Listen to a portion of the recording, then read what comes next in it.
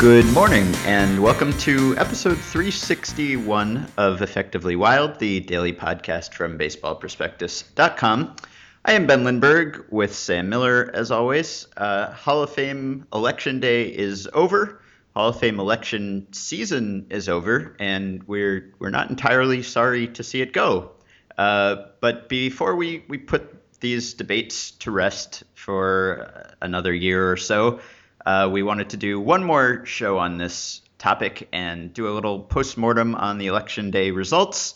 And to do that, we brought on the man who has made himself one of the more prominent voices of reason in the Hall of Fame debate and discussion.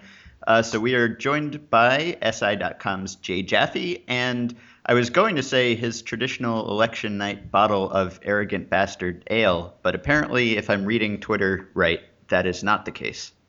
It's just about the case. I usually get a 22-ounce bottle of the Arrogant Bastard Ale by Stone Brewery out in San Diego. This is the oaked Arrogant Bastard Ale. It's a slight variation. I don't normally do the oaked, but it was what was available, and it's still an Arrogant Bastard. And I'm sure somewhere I've been accused of being an Arrogant Bastard several times in the last 5 or 6 weeks. So I will. Take this as the beer of choice for tonight. I do also have something called the Stone Sublimely Self-Righteous IPA waiting for me. So I will move to that after I'm done with this one. Oh, well, you should distribute those to some of the voters. Yes. I wish we could say that this is an exclusive interview, but this is about the farthest thing from an exclusive interview because you have done probably more interviews than anyone in America over the last few weeks on this topic. And maybe is this your last hurdle to clear until you can. It's my last media appearance of the day. I'm going to have a couple more Hall related things at the Strike Zone on SI.com. One looking ahead at next year and the other looking a few more years into the future about how the elections could go. But the pressure is kind of off now. And this is a nice last stop to have on the media tour here. Okay, so we can stop speculating and looking at ballot collecting gizmos now. We know what happened. Greg Maddux, Tom Glavine, and Frank Thomas are in on their first ballots. Craig Biggio is barely not in, and many other deserving candidates were further away from induction than Biggio. But I guess before we start nitpicking and complaining about the process, which we probably will, I thought we should begin by accentuating the positives because there were some good things that happened today. So what are the positive takeaways for you? Okay, the positives are that, on a ballot that was easily the most accomplished of any, at least since the BBWAA went back to voting on an annual basis in 1966, we got 3 players in. This is the first time since 1999 we've had 3 players go in the same year, 3 first ballot players at that. So that's great. And Greg Maddux, Tom Glavine, Frank Thomas, all like slam dunk first ballot Hall of Famers, no doubt about it. Guys that I certainly enjoyed watching myself, and guys who I think a lot of us enjoyed watching. So I'm elated for them. I'm relieved that we've cleared a bit of backlog, or that we've avoided a bit more extra backlog. Right. The 3 guys getting in is as many as the BBWAA had voted in the previous 3 cycles combined. Mm-hmm. So that's the good news. Mm-hmm. So that's the positive spin. I guess you could also then point out that the number of deserving candidates that were on this ballot was higher than probably any since maybe the first one. So yep. From that Absolutely. Perspective, you would perhaps like to see more than ever inducted. I would have loved to see 5. I would have loved to see 10. But I thought even as late as a couple days ago that we maybe had at least a 5% chance of getting 5, based on the gizmo at Baseball Think Factory, the job that they've done over there, tracking the ballots and stuff like that. Biggio was polling above 80% up to a certain point, and I guess it was Monday when tons of ballots started rolling in, and then and Piazza was I think in the low 70s before he fell down, and he ended up about 62%. So I mean, it's maddening that Biggio missed by 2 votes. We can all point to individual ballots that were just absolutely horseshit. Defenseless, indefensible processes. Murray Chass, Howard Bryant, Ken Gurnick, Mr. Blank Ballot, Anonymous Blank Ballot. Those are just some of them. If any 2 of those ballots don't even make it to the BBWAA post office box, Craig Biggio is in the Hall of Fame today. Yeah, it seems like there are several things that you could blame for Biggio being in, even without pointing to specific people, which you can certainly do, but just process-wise, the fact that there's the 10-player limit, the fact that ballots don't have to be public, probably each of those things could have contributed to that. And I don't know that it's a tragedy because he'll get in, right? But probably, I mean, possibly as soon as next year, even though there are some more qualified candidates coming on. But is there I don't know, is there one specific thing that you blame for that over all the others, or could we just equally blame any of those things? I don't think there's a single thing to blame for it. Certainly the fact that Murray Chass is, believes and is not shy about sharing his belief that Biggio may have used PEDs isn't helping him. But Murray Chass is widely viewed as a crackpot, even by members in good standing of the BBWAA. Those who generally couch their criticism very carefully are more than willing to unload on him, both in public and in private. And so I feel no remorse towards joining that little parade. It doesn't maybe one of my less redeeming features about my coverage, but you're asking me at the end of a 26-mile race here how I feel about him, and it ain't good. No, I think other than that, the huge crowd of strong first year candidates has hurt Biggio both this last year and this year, and it will again next year. It's going to make it another photo finish. I mean, I think obviously he probably finds the 2 votes.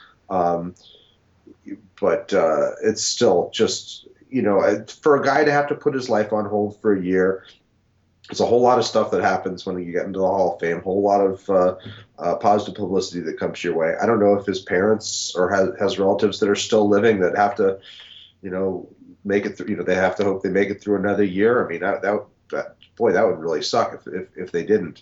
Mm-hmm. And I just think that there's a real human cost to making these guys wait. And one of the changes that I am most in favor of is not necessarily expanding the 10 vote rule, although I think that's a very good place to start. I would lower the necessary percentage. Once you get to 50%, everything else is just meaningless bureaucracy. It's voters who suddenly become more important than the process itself. It's like the last guy who holds onto a parcel of land, that's been divided up, and they're going to make some new construction there. The last, if you can be the last holdout, you're going to reap a significantly higher profit. That's what the Murray Chasses of the world are doing in some ways. Is they're making themselves more important in this process than they really are. Do you think that there should be any recourse toward removing an individual's ability to vote? Because you see that a lot when someone puts out a particularly egregious ballot. Oh, he should be stripped of his vote. He's not taking it seriously. But it's sort of a slippery line between, misusing the privilege and just voting in a way that we disagree with. I do want to be careful there. I think that the blank ballot brigade, of which there was only one this year, I think you can kick them out, kick them to the curb ASAP. I have no sympathy or patience for them. Ken Gurnick, I didn't like what he did. I understand his reasoning, but it's so hopelessly flawed. The fact that he's decided to voluntarily give up his vote, fine. That's I think that's the more preferable route. I mean, if you rather see people surrendering it voluntarily. Beyond that, I mean, I don't think you can just decide somebody's a cranky voter and take it away. But I think you can decide that unless you're still covering baseball or whatever. I mean, and Murray Chess, for example, you're not going to take him away because he's a Spink winner. That ballot's going to his grave with him, whether he promises to give up the voting or not. I think that for the most part, I would like to see the BBWA take on an audit of who's voting, because I think there are retired sports editors on the rolls who don't really have much connection to baseball, that I think should be, they should consider taking it. But I've read, I'm a member of the BBWA. I'm 7 years away from a vote. I've read the bulletin boards. There was the internal bulletin boards for the organization. There are women in the organization who fought tooth and nail to get into the BBWAA, to get locker room access, whose stories resonate with me. To take their votes away after that hard-won, 10 years of consecutive service and whatever else they did, to get to that point. As somebody who is an outsider who's been allowed in himself through the Baseball Prospectus getting into the BBWAA, decidedly something of a unique situation when it came about a few years ago, with non-print publications getting access. I'm not sure that I'm the one in the position to be saying who should be in and who should be out. I will leave that to the rank and file. The research that I've done on the voting patterns or whatever is something that I think will maybe be part of this process to look at the 10-man ballot. But the voting, who gets to vote is a more sensitive issue, and I think there's that's probably for somebody besides me to address. Mm-hmm. Jay, has the voter pool changed over the years? Have the requirements for voting been changed? Certainly the numbers have, because the number of media outlets have, but have the rules become more liberalized to allow more people? Has there ever been a purge? Has there ever been really any focused attempt at redefining who votes? I don't have a great handle on it. I mean, the Baseball Writers Association, the Hall of Fame put the Baseball Writers Association in charge of the ballot for the more contemporary players back in 1936, and that has never changed. It used to be that all those voters came from daily newspapers or whatever, and I think some other outlets have been added, weeklies, wire services. You've got editors in there, you've got cartoonists in there even. Back when that was a thing that mattered to people and that helped sell papers. The past decade has seen the admission of people from non-print publications, from online outlets like Baseball Prospectus and Fangraphs and and a few other entities that have become part of it. I think that's a big change. And there's certainly some sentiment within the organization that has gotten away from its key mission, which is to guarantee access to working writers. The other perks that come with it aren't, as like being able to vote for awards, aren't necessarily, those shouldn't be central aims. Access is the central aim, and that some people feel that some of the new breed aren't doing it for the access purposes. So there's been obviously a lot of suggestions for how to make sure that the votes are kind of representative and respectful of the game and keep the consistency of the Hall of Fame going and all that. And one of the central parts of this is that it seems like what we all want is for the Hall of Fame standards to be relatively consistent. That that's kind of what the basis of JAWS, your system is. Yes. It's basically figuring out what the Hall of Fame standard is and making sure that it stays more or less around there, that it doesn't get radically changed upwards or downwards. And so, anytime I see a suggestion for how to fix it, I wonder, well, is this likely to raise or lower the standards? And then I realized today, I don't actually know. Does the if we look historically, does the standard actually change much from from decade to decade? If you had done your JAWS scores in the 60s or the 70s or the 80s or the 90s, would it have changed much? Or is the last 3-4 years really the first significant blip in the Hall of Fame's voting standards? I think it has changed. To characterize it simply, I'm not sure I could do that with much efficiency. But I have been gathering data and looking at who was voted in. I think I was doing a tally of the number of players on a given ballot that exceeded the JAWS the JAWS average at that position. Just very strict, and it's only there have only been there was a period in the I only went back to 66, but there was a period from 1989 to 1997 where it was about 8 to 12 per year. Now we're up to 17, but that was the only other time that time span that they went into double digits. That was an era that guys like Carl Yastrzemski, Johnny Bench, Joe Morgan, Rod Carew, Jim Palmer, the 70s guys, basically the stars from the 70s, from the mid 60s into the 70s got in. But when you go back further, you look at the guys who were getting in from whose careers were from the late 50s and the 60s.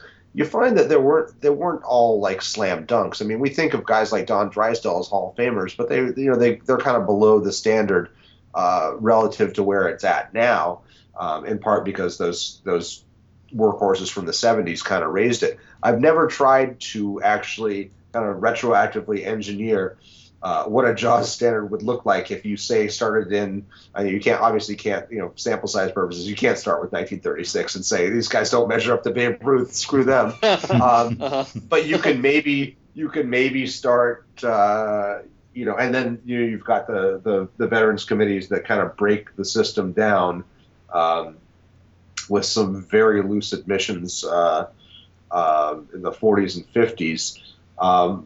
If I was going to do it, I think I would start again, go back to the annual voting in 1966, which basically the modern era of voting, and look at it that way.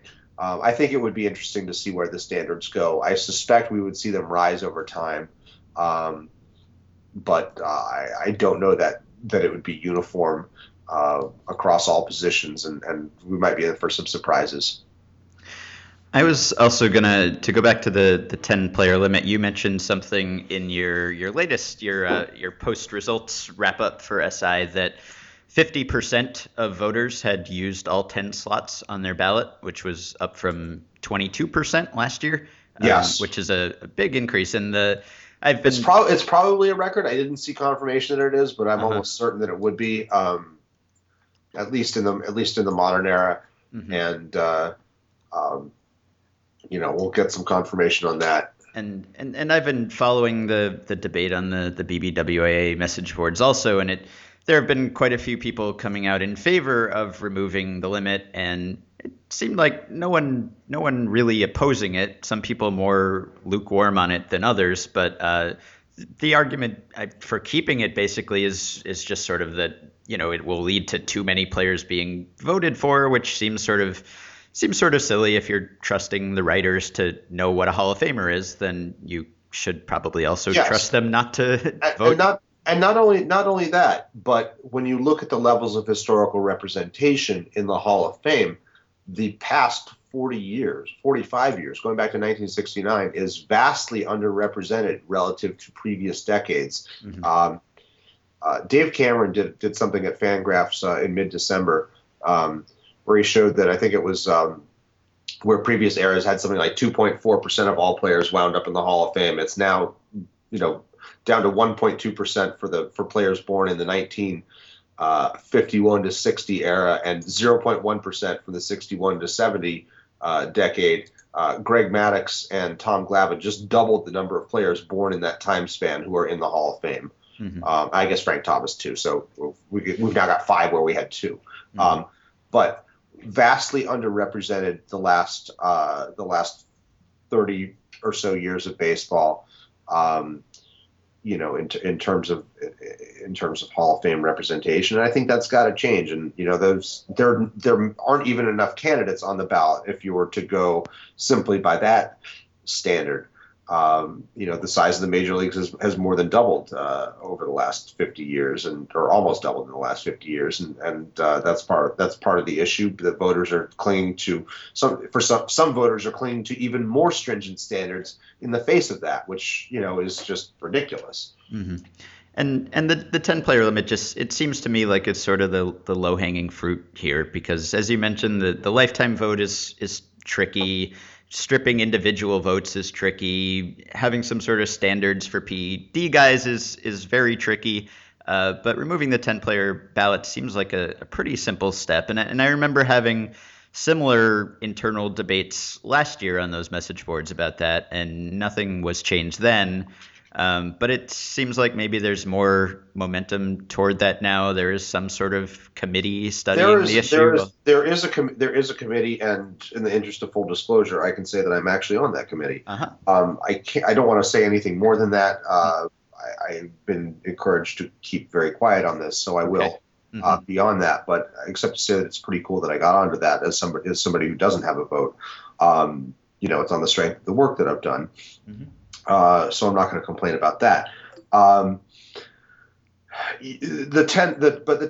10-player rule is I think a fairly benign one to address relative to the history of the Hall of Fame. There is no good reason for it being there. We've had a lot of prominent voices step forward during ballot season to speak up. I mean, some of the biggest names in the industry have come out in favor of expanding it. I think based on that momentum, more than any number crunching that I do or anybody else on this committee does, I think that is what's going to be turning the tide. And if 50% of the electorate is saying that boy, there's definitely 10 here, and we can definitely see next year's going to be we're going to need all 10 slots too. I think that there's maybe a good chance that we do have some movement on that. Mm-hmm.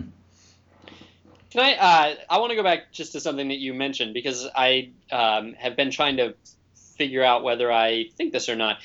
You mentioned that this generation is underrepresented by population, that a smaller percentage of the population is making the Hall of Fame. A smaller percentage of the playing population is making the Hall of Fame. And partly that's because nobody gets elected anymore, and that's a weird thing, and that needs to be addressed. But partly it's also because a lot more people are playing. There's twice as many teams as there was at some point.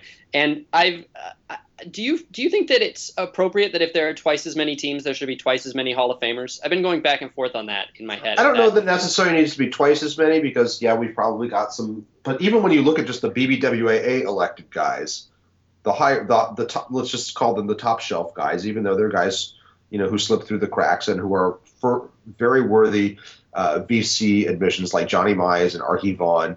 To say nothing of the 19th century guys who never had a BBWAA path into the Hall of Fame.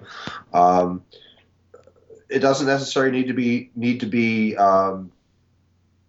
twice as many going in, but it shouldn't be it shouldn't be 1/10 of the previous generation, which is what it is right now, even after you account for the extra number of middle relievers that have come into the game that are kind of the 26th, 27th, and 28th guys on the ball club who are sort of cycled through the roster willy-nilly. Even once you adjust for that, Dave, again, going back to Dave Cameron's work, some very good stuff there showing that the 1961 to 1970 demographic was represented at 1/10 the frequency of the previous decade. Let me ask you I always wonder whether the sort of the mudslinging that goes on both sides of the debate leads to anything productive. It's an antagonistic relationship. It's also sort of a symbiotic relationship, and then it leads to lots and lots of traffic for both sides, because people go and read the takedowns of someone's terrible ballot, and then they go read that terrible ballot, and everyone benefits in a way from that. But do you think that, calling out certain voters makes it less likely for that voting behavior to be repeated in the future? Or does it encourage it, or does it have no effect? Because it seems like in certain cases that's a good question. It probably entrenches positions more Right. as much as it deters behavior. I mean, I think greater transparency, I think, is a deterrent from, let's just call it these aberrations. And what's interesting is what you see with the way that the voting percentages for certain guys drop precipitously from what's reported in the ballot gizmo, the publicly published ballots, versus what the final results are.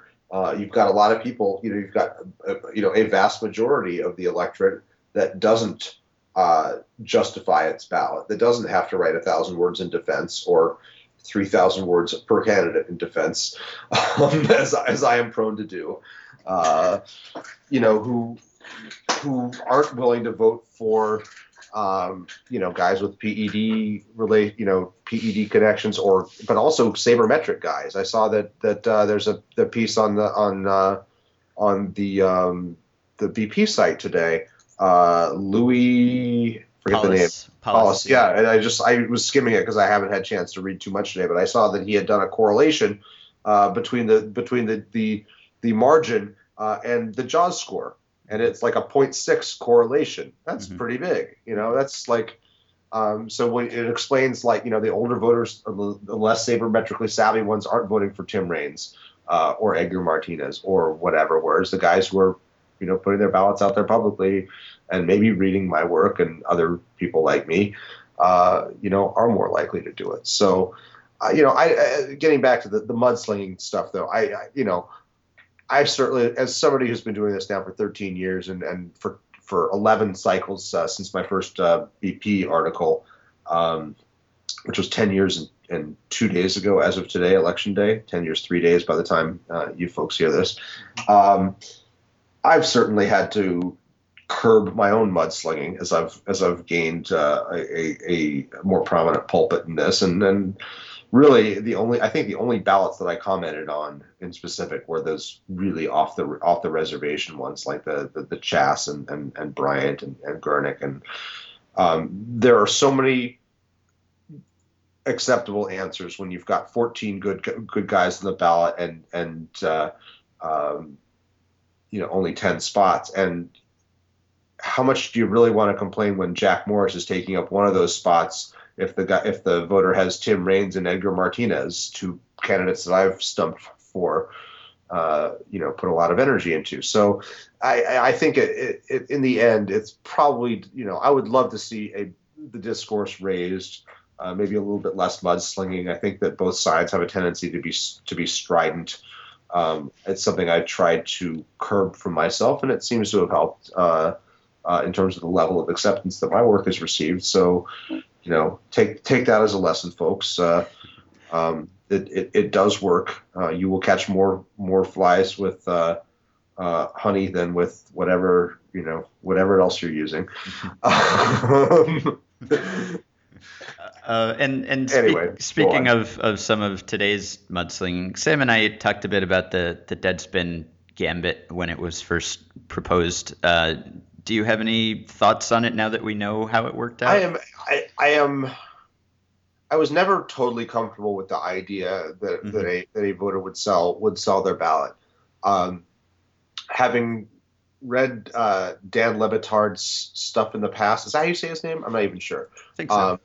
And having read his work in the past and familiar with it, I've not always agreed with him. I do remember something he wrote about Barry Bonds and the death of Barry Bonds' father, Bobby Bonds, that really struck a nerve with me at a time when I was reading Boys of Summer. This is like maybe 10 years ago, that I just thought was a fantastic piece.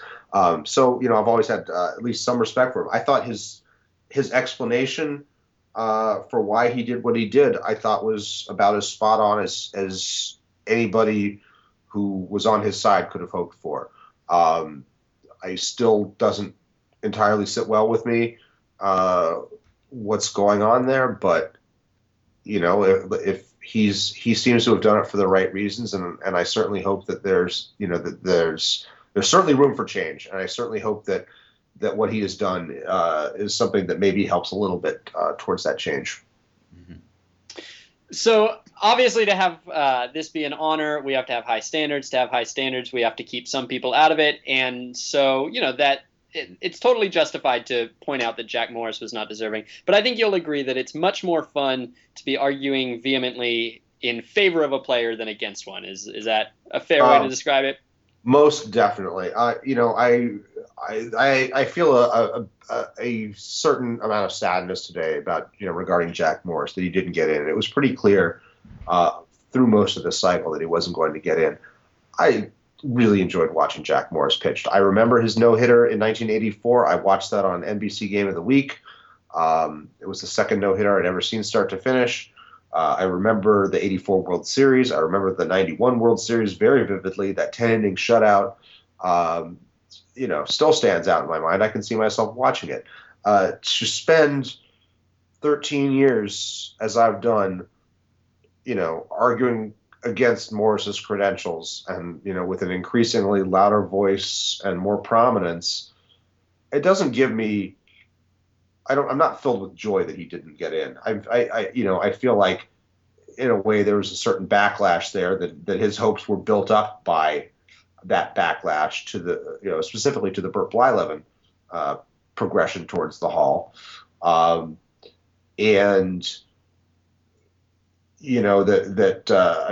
was looked like a middle of the road candidate for a good long time and one who didn't look like he was going to make it.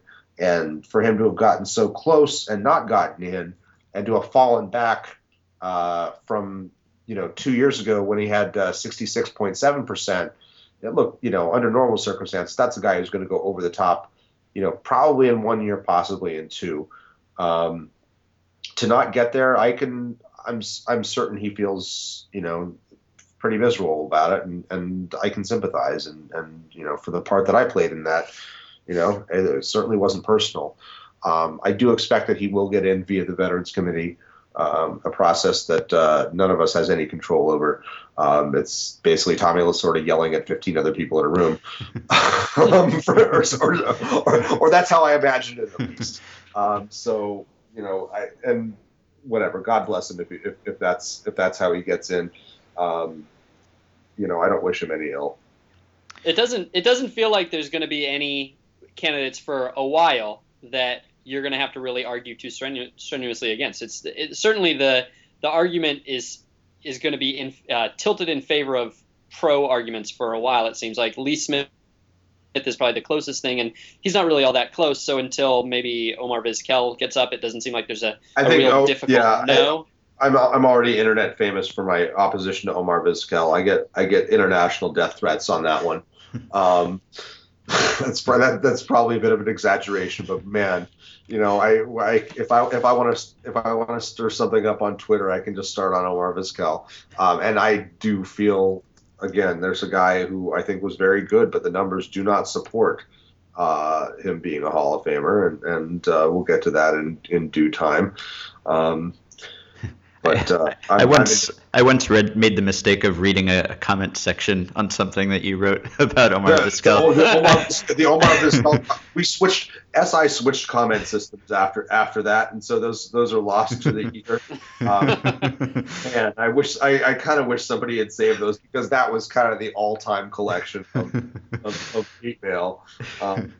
And boy howdy, that will kind of suck to be.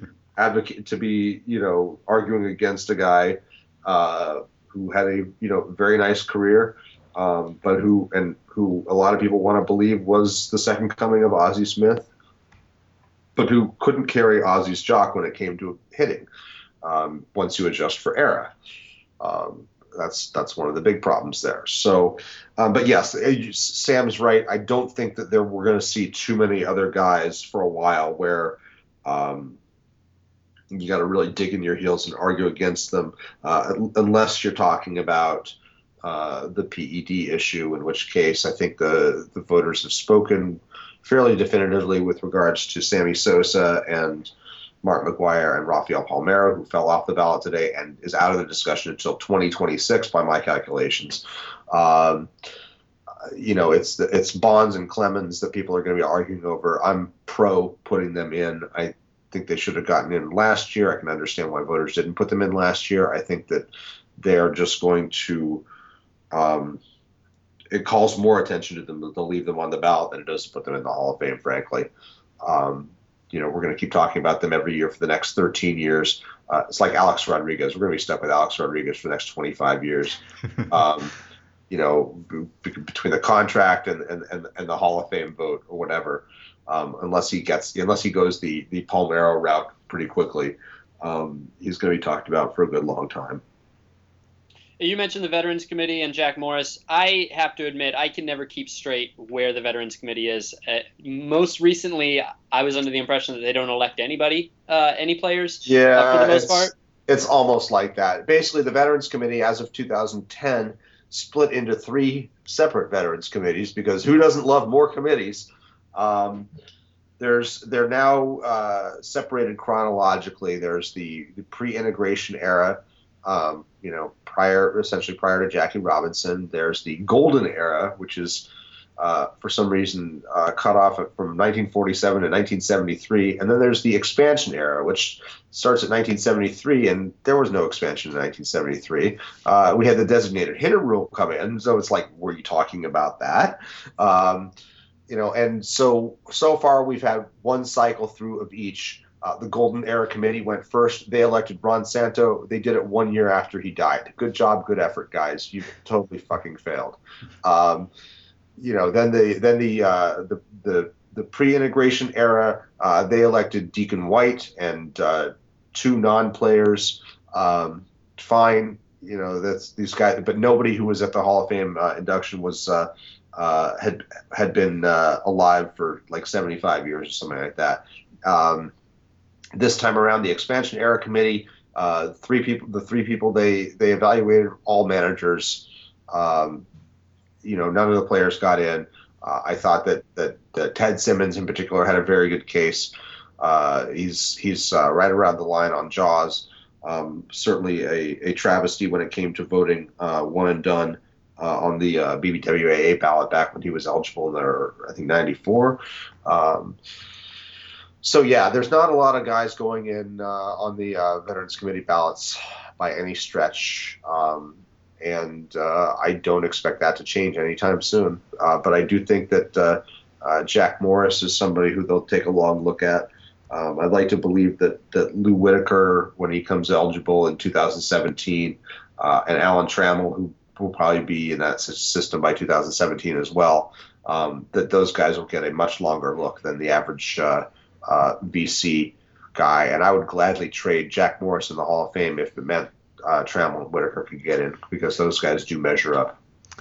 Okay, you're almost free of us. My second to last question would be, if you look at the election results from today, the voting results from today, where do you think the biggest disconnect is on an individual case between current percentage and where that percentage should be? Hang on here. Let me make sure I've got the votes in front of me here before I say that. The biggest disconnect between I thought I had it. I don't have it. BBWA website is actually working these days, so good. Let's see. Yeah, you Okay, can put it there. Yeah, it took me until 2:56 p.m., 56 minutes after the vote was announced to get onto that site, which was the only place that I could find actual totals. MLB didn't have them up, ESPN didn't have them up, SI didn't have them up. Sorry. Okay, so let's see here. The biggest disconnect between where they're polling, I think actually I would say Curt Schilling and Mike Messina. Curt Schilling is the big game pitcher that voters thought they were getting with Jack Morris. I mean, 11-2 with a ERA in the low 2s in the postseason. The bloody sock game, beating the Yankees in the World Series with the Diamondbacks. Some great postseason moments there. Great regular season, best strikeout to walk ratio. He got 29% of the vote. I don't think anybody thought he was going to be a first ballot Hall of Famer, but I think that he is definitely somebody who belongs in Cooperstown. I feel the same way about Mike Messina, who got 20% of the vote in his first year, which was better than Bill Dean's initial projection for him, which was about 7%, and caused a lot of us to worry that he was going to, in danger of falling off the ballot. He ranks 2 notches ahead of Tom Glavine, 28th all time in Jaws. Schilling, I believe, is 27th. Glavine is 30th. All 3 of them are above the standard. I think that that Glavine got in with 92% of the vote, and those 2 guys don't even add up to 50% of the vote. I think that's the big disconnect for me. Mm-hmm. Yeah, I'm with you on that. And last thing, does the thought of forecasting anything for 2015 make you physically ill right now, or would you? It's part of the job. I mean, I think that Randy Johnson and Pedro Martinez are locks. Uh-huh. I'm less sure about John Smoltz, just because his career is sort of the Eckersley type hybrid. He was a better starter than Eckersley. He wasn't as closer as long. He has the postseason excellence. But there's a lot of good starting pitchers on that ballot. I'm not sure whether he gets in. I do think Craig Biggio gets in. It would take a class of 4 to fit all those guys, which would be the largest since 1955. I'd like to believe that's possible. As somebody who is, tries to remain optimistic in the face of things in this department, I will guess that that's what's going to happen. Mm-hmm. I would be very surprised if Gary Sheffield doesn't wind up another first year candidate doesn't wind up with something in the low 20s. I think he's going to have a hard time, not only in the crowd but also with the tangential the PED connection to Barry Bonds circa Balco, and people are going to bring up he made intentional errors on purpose. Even though when I investigated that back when he was with the Yankees, I found those anecdotes did not necessarily jibe with the box scores. So I will have some fun with that when that comes about, because Gary Sheffield was one of my absolute favorite players to watch, for as much a pain in the ass as he was. And boy, he was. Boy, he was. More so in the Dodger days than in his Yankees days. But man, there aren't. I mean, if there was an eBay site where you could bid to watch players hit, I mean, I think I would probably be most likely to max out on Edgar Martinez and Gary Sheffield. I think those are 2 guys I could watch them swing the bat all freaking day long. Yeah, and Messina would be up there for me as a pitcher also. I really enjoyed watching him pitch. Oh, Messina, one thing I never brought up with Messina was my favorite or my least favorite thing about him, which his stretch move, which I called the goddamn drinking bird, because it reminded me of one of those like drinking bird toys with the liquid at the bottom, and just like that. What's the purpose of that ridiculous bow? I just never understood it. It drove me nuts. Unfortunately, he was retired by the time I got to inside the Yankee clubhouse, so I never got to ask him. I would love to ask him someday, and I know, whatever. Well, if I'm ever on a Hall of Fame conference call with him, I will ask him that. I always enjoyed his responses to terrible questions from writers as well. He was one of those writers who would one of those players who would just sort of say that a question was stupid and not answer. Most definitely. All right. Well, we thank you for fitting us in at the end of your gauntlet here. Always for you guys. Always a pleasure. And thanks for all your work on this subject. And we hope that you can get some rest now and return to writing about other things for a while. I certainly hope so. I'm looking forward to it. Although you do have another Hall of Fame piece going up tomorrow or today if you're listening on Thursday, looking at 2015 candidates, and you can find that and Jay's other baseball writing at mlb.si.com. You can see him regularly on Clubhouse Confidential on MLB Network and find him on Twitter at J_Jaffe. So thanks a lot, Jay. Thank you, guys. All right. Feels like we're talking to an accountant on April 16th. Yeah, that's about how I feel.